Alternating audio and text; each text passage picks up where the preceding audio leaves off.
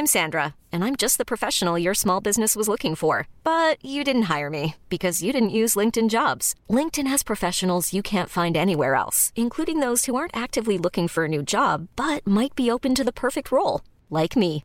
In a given month, over 70% of LinkedIn users don't visit other leading job sites. So if you're not looking on LinkedIn, you'll miss out on great candidates like Sandra. Start hiring professionals like a professional. Post your free job on linkedin.com/achieve today. We acknowledge the traditional owners of country throughout Australia and recognise their continuing connection to land, waters and culture. We pay our respects to their elders past, present and emerging. Welcome to This Song Is Yours, a music podcast where we chat to a new guest each week, talk about their life and creative endeavours, and talk to them about some of the music they love. Our show works by chatting to our guests about music, their songwriting techniques, and occasionally getting them to make you a playlist of the songs they love. Welcome to episode 164. I'm your host, Simon Fink. Our guest today is Baker's Eddie.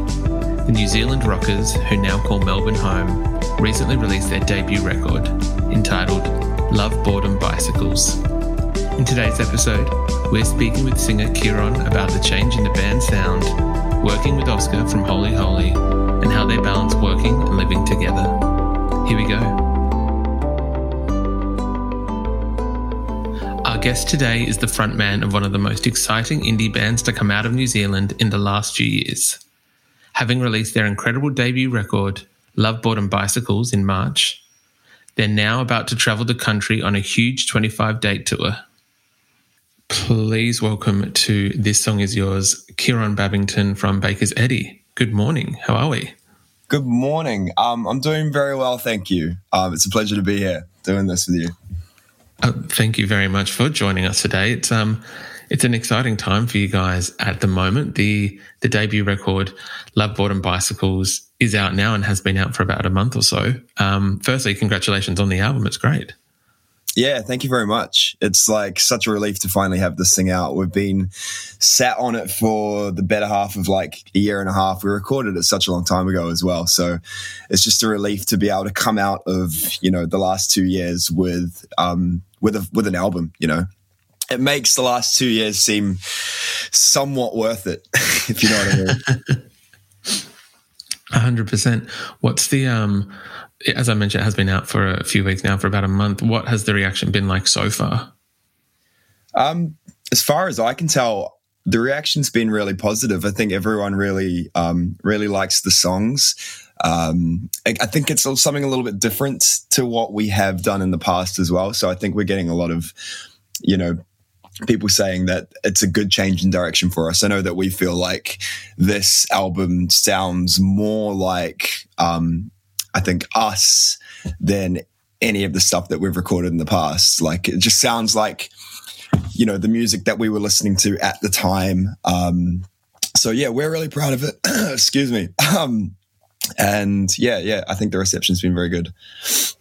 That's awesome to hear. I know, I think please correct me if I'm wrong, the album started out as an EP, or it was going to be an EP, and then when COVID hit, you guys kind of went, well, we now have more time, let's kind of invest it in that. Do you think that was in referring to the change of sound, the change of direction, I guess, was that you guys looking at it being like, this is probably the perfect time to try and pull off something like that? Yeah, I mean, we've already recorded the EP. Like, the EP was already recorded, ready to go.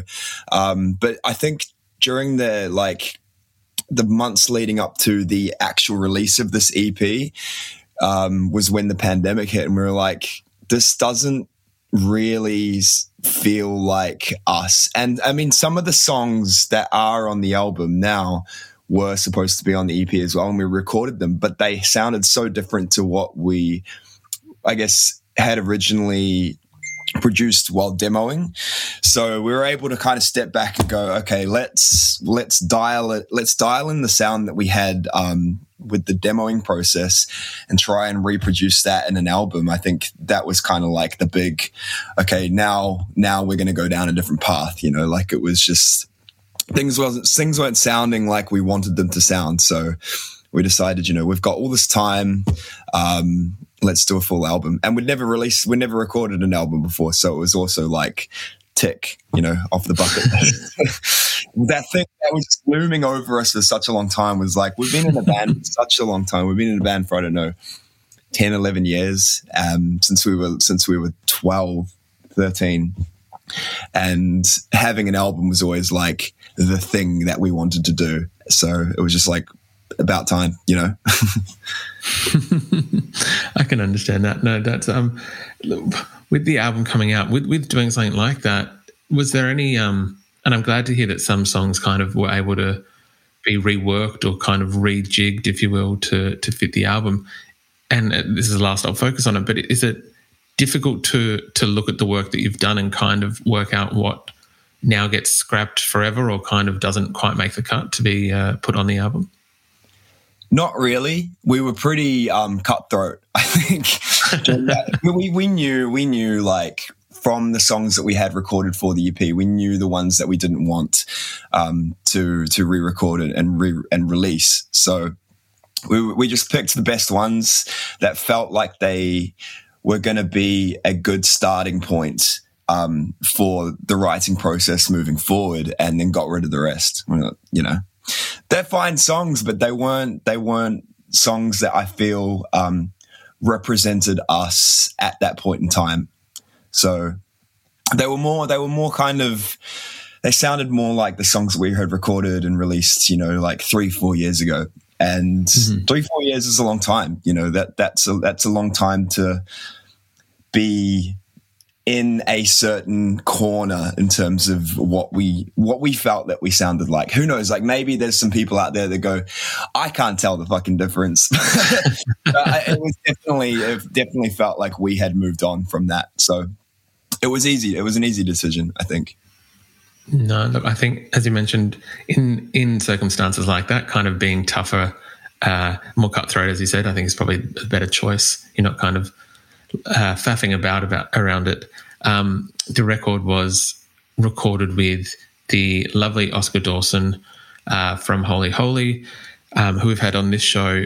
What was the experience like with Oscar recording this? Because it's still not... Listening to your record and listening to the latest Holy Holy record, there are some elements that I might kind of pick up on, but very different records. So I'm curious, how that whole process went. We were, by the way, we love Oscar. He was so amazing. He was so amazing to work with. But like going into when we were approached by, I think it was our label, we were like, how about Oscar? We were like, I don't know if this guy aligns with our sound. Because, we know Oscar from Holy Holy and we know him from, I think, like, there was a period of time where, like, 50% of the songs on Triple J were produced by Oscar. We were like, okay, this dude's pop. And that's fine because we love pop, but I don't know if it's going to translate so well. So what we ended up doing is we had a trial session with him. God, that sounds so official. We trialed Oscar.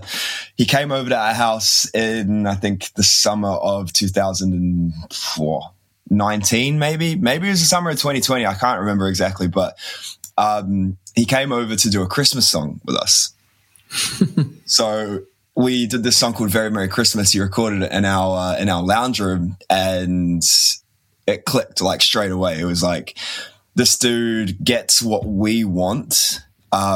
And kind of he's willing to stay very true to the demos that we had recorded. Just, he just brings a new kind of, he brings a new level to it. It's like the demos, but improved big time. That was kind of the discussion that we had going into it as well. We were like, we're really attached to the demos. And I'll back that up by saying, like, in the past, we had, taken our demos to pre-production sessions, and then they had been chopped and changed, and like 5 demos would turn into one song. We'd just chop all the parts up, turn them into one song, and then, stack guitars and hyper-produce it. But going into the recording with Oscar, it was like we really wanted to make a point of basically just reproducing the demos that we had, because we spend a lot of time demoing and getting that sound exactly how we want it to sound. So we like the sound of the demos. It makes sense to just stick with that and just find a way to improve them. So he was like all for it.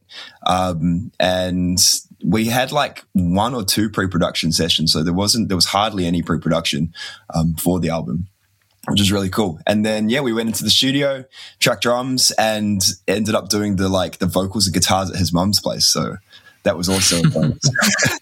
He had a koi pond out back as well. So I spent like most of the days just lying face down, looking at the pond. It was lovely. Very, very lovely. That's actually awesome. I can't think of like a better way to kind of like record music, or at least sometimes hanging out in the studio when other bits and pieces are being done.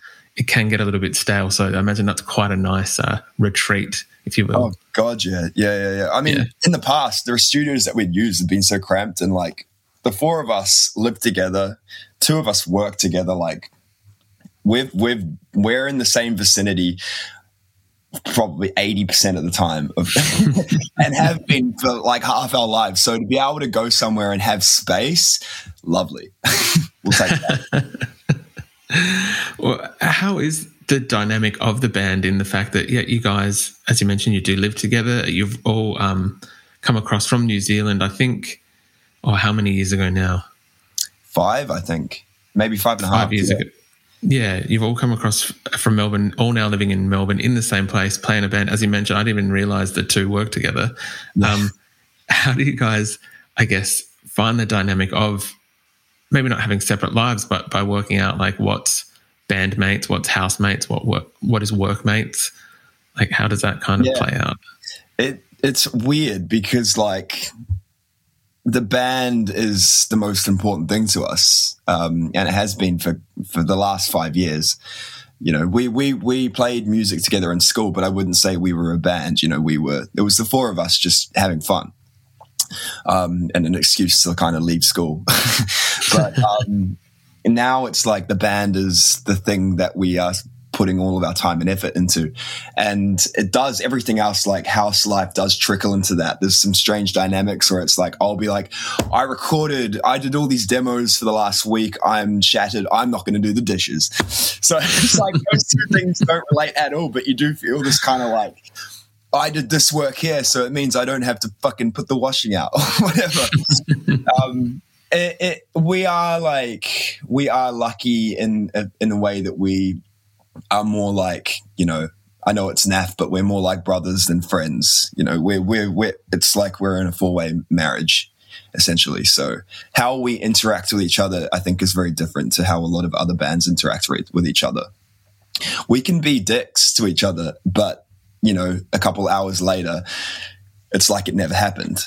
We don't hold anything again. I mean, the other thing is like half of the band are actual brothers, half of the band's twins.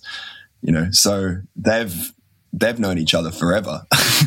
Yeah. So that's a whole other dynamic. But I don't know, it all just seems to work. We are fortunate that we do get along well most of the time.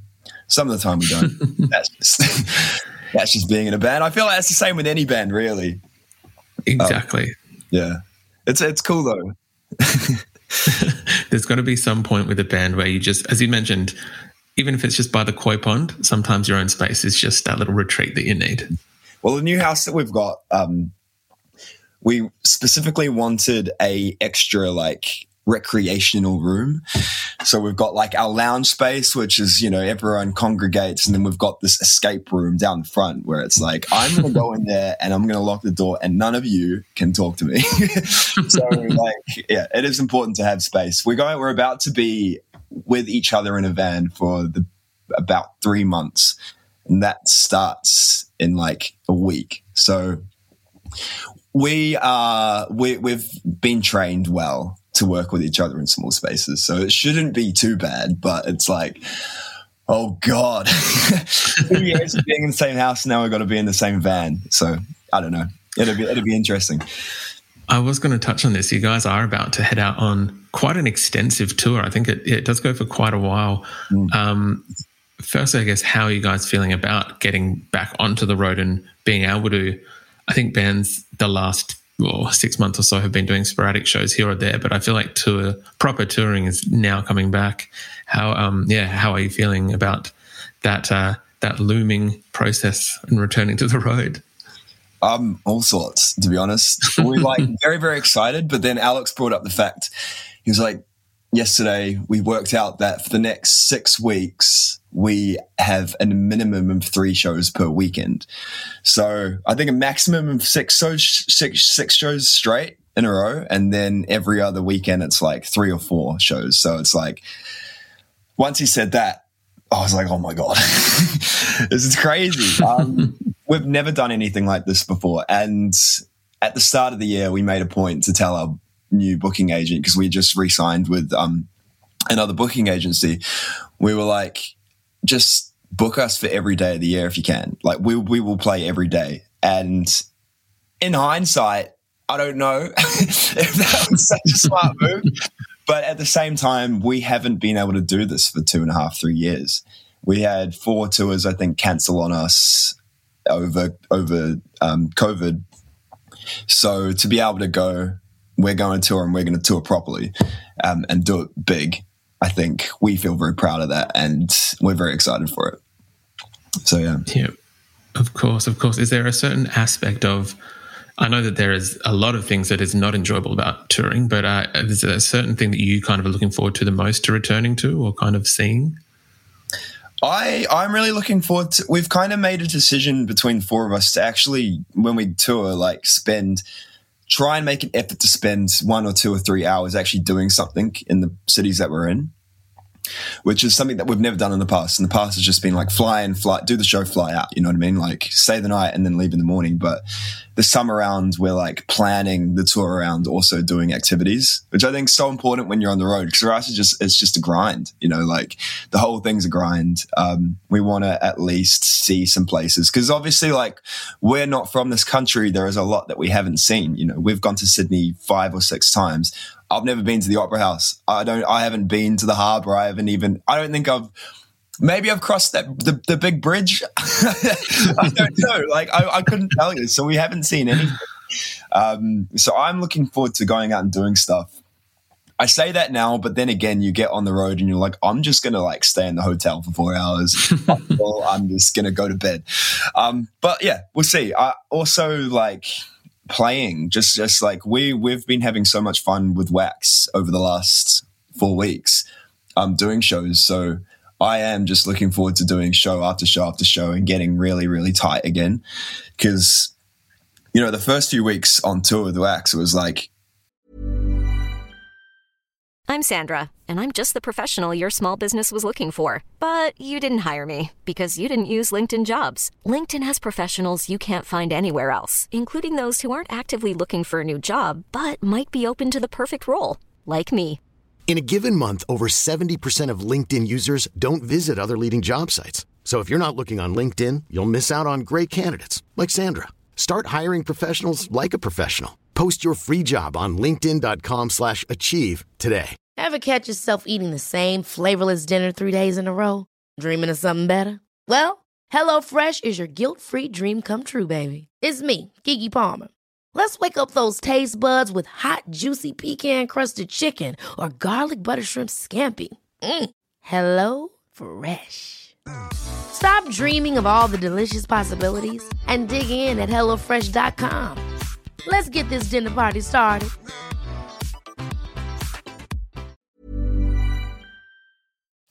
Getting there, you know, you're kind of struggling through it a little bit.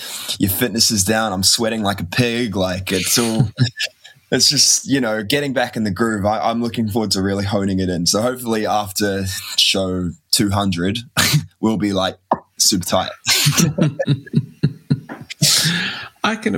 In all fairness, as you've said, it's been a few years that people haven't been able to play, and to kind of retrain that muscle of playing a gig so often, it does require a bit. But I think just touching on what you were saying in terms of actually going out and doing something, it is a very admirable idea, and hopefully you guys are able to kind of get as much done as you can within the realm of what your bodies will allow. You still need to rest at some points. at some point. I think we had this idea going into the Wax tour as well. Like, yeah, we're going to go and like, we're going to go do things in the city. It's going to be amazing. We're going to get it all on camera. But like, I think the only thing that we've done is play mini golf in Hobart. So we've got some work to do in that front. We could just go like every city we go to play mini golf. I wouldn't mind. It's not a crazy idea. And at least you guys, by the end of, almost similar to what we're talking about in terms of playing music, by the end of the tour, you guys will be pros. Oh yeah. We've got this little like portable mini golf set. It's called the Executive because it comes in like a little briefcase. So we bring that to all our shows and we have little like putt-offs before the gig. So we're definitely well practiced, rehearsed. Yeah, 100%. That's awesome. I was hoping to talk a little bit about the record in terms of one thing that I love that the band has done, and I'm going to say that it might be you. I don't want to say that it's just the vocalist, but usually the vocalist has more to do with the lyrics than maybe someone else in the band. In that there's I love when bands have the juxtaposition of like upbeat, happy music, and sometimes you don't really realize that the song content behind it might be a little bit more serious or might not be kind of matching the same audio that's kind of playing. I think I love that. Yeah, exactly. Drinking Mood from your record was one of those tracks that I thought stood out as a great example of that it is an upbeat, like not poppy, but like, you know, I realize also this is a podcast and people can't see me bopping my head, but that it's one of those tracks that it is quite lively, and but the lyrics behind it, kind of convey something very different. And I'm curious how you approach that in so that you're not having something that's like, it's a very fine line to pull it off. Drinking Mood is done very well, and I'm curious how you balance that line, how you walk that line.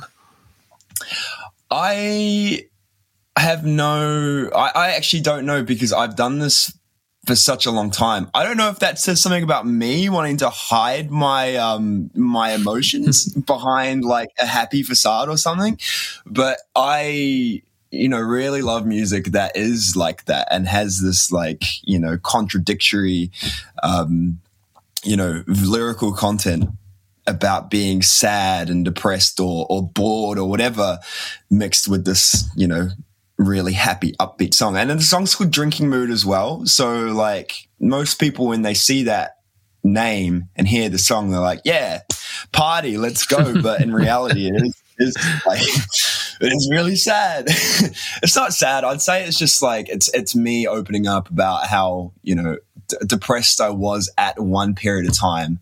And it was actually when we first moved over to Australia, we were like drinking this shit called, it was like Muscat or something.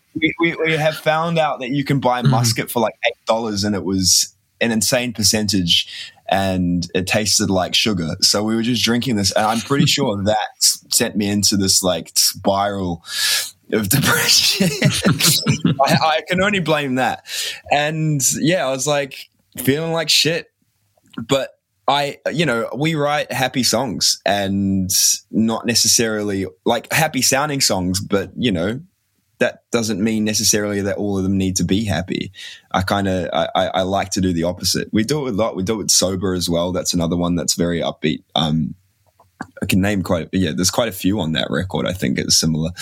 But in terms of the method behind it, it just happens because I've just done it for such a long time. It's interesting when people figure it out, though. They're like, oh, that's so different to what I thought it was going to be about. Especially when we play it live, like Drinking Mood, everyone's like, yeah, I'm in a drinking mood. I'm like, yeah. Why?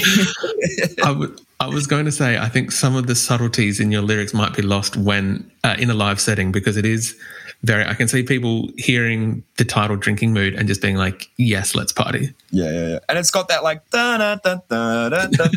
exactly. Like, I mean, when we play it live though, all of that shit's forgotten. You're like, I'm not playing the song thinking about that period in my life. I'm not thinking about the sad lyrical content. I'm like, yeah, fuck, I am in a drinking mood. Let's go. You know what I mean? It's a party song. And I think you can have party songs that are about darker things. You know, there's no rules. Look, it's all about the process of processing whatever is going on in that song, and you've come out the other side, and now it is a drinking mood song. Yeah, I'm not depressed now. I'm quite happy. So I'm quite happy to sing a song just about drinking. Exactly.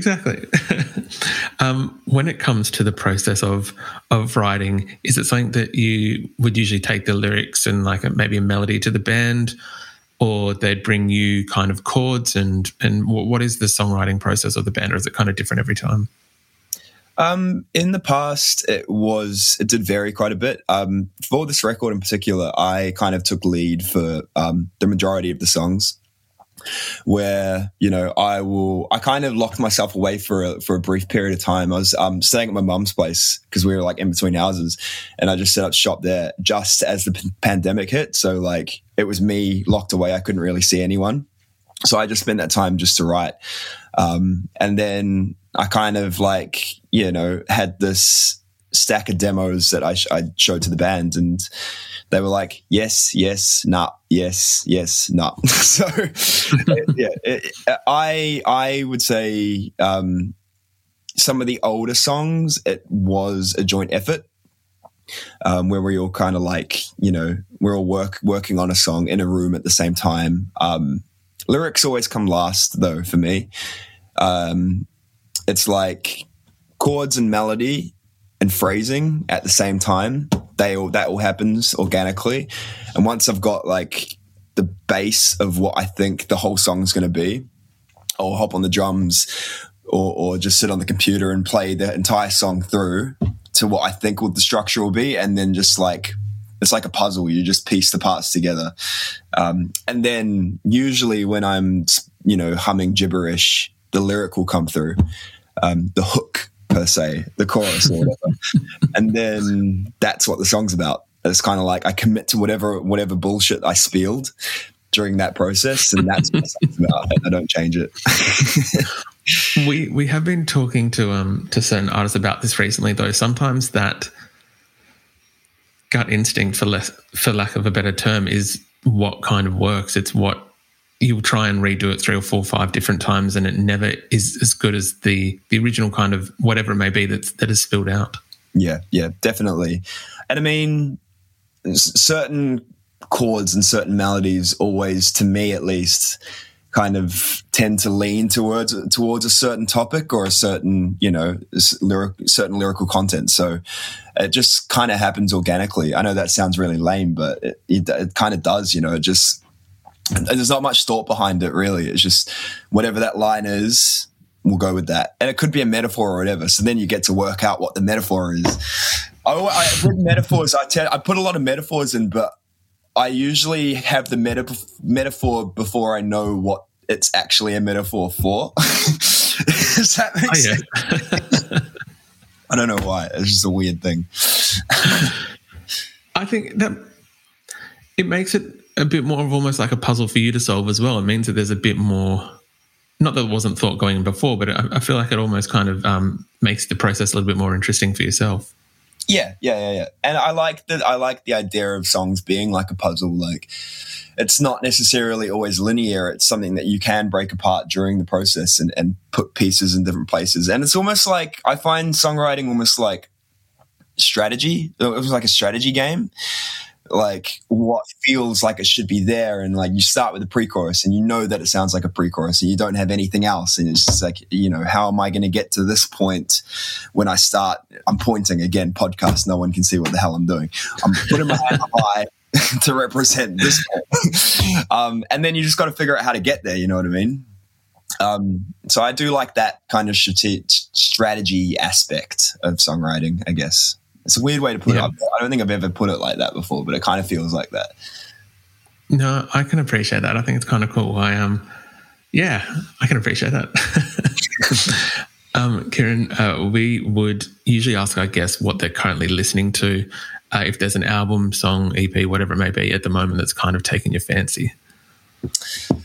That's interesting, because at the moment for me, I have been totally sucked in by Spotify and its algorithms, like 100%. I'm like, I've gotten to this thing where I will go to my Discover Weekly, and then I'll do it every Monday, first thing in the morning, listen to my Discover Weekly and go through and like all the songs in hope that the songs that I like, and hope that the algorithm really like gets cranking. And then the next time it's, you know, it's better or it changes, and I'll listen to some Cuban, I don't know, so some salsa music, and then I've got heaps of, you know, reggaeton for the following week.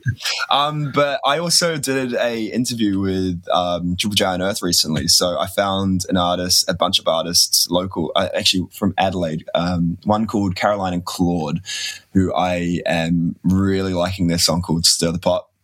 I love that song. I'm also listening to a lot of The Garden at the moment, and I have been for a wee bit, but I just can't stop listening. It's like The Garden's one of those bands where every single time you listen to it, the album sounds a little bit different, and it's just a little bit freaky.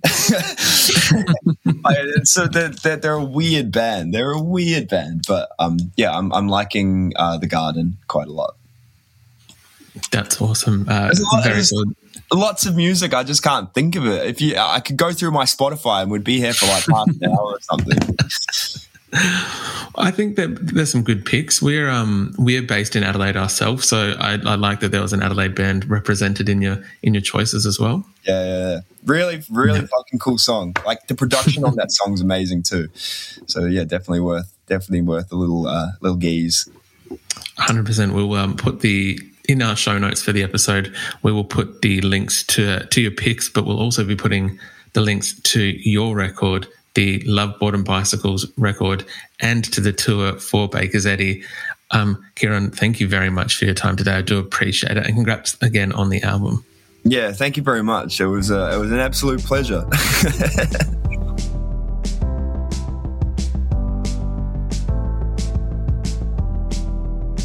And that's our show. A massive thank you to Baker's Eddy for their time.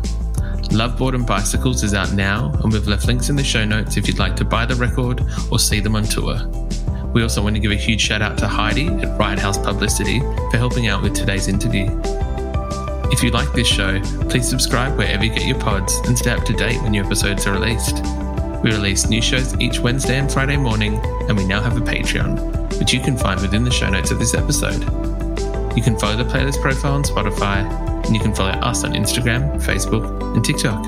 Until next week, cheers.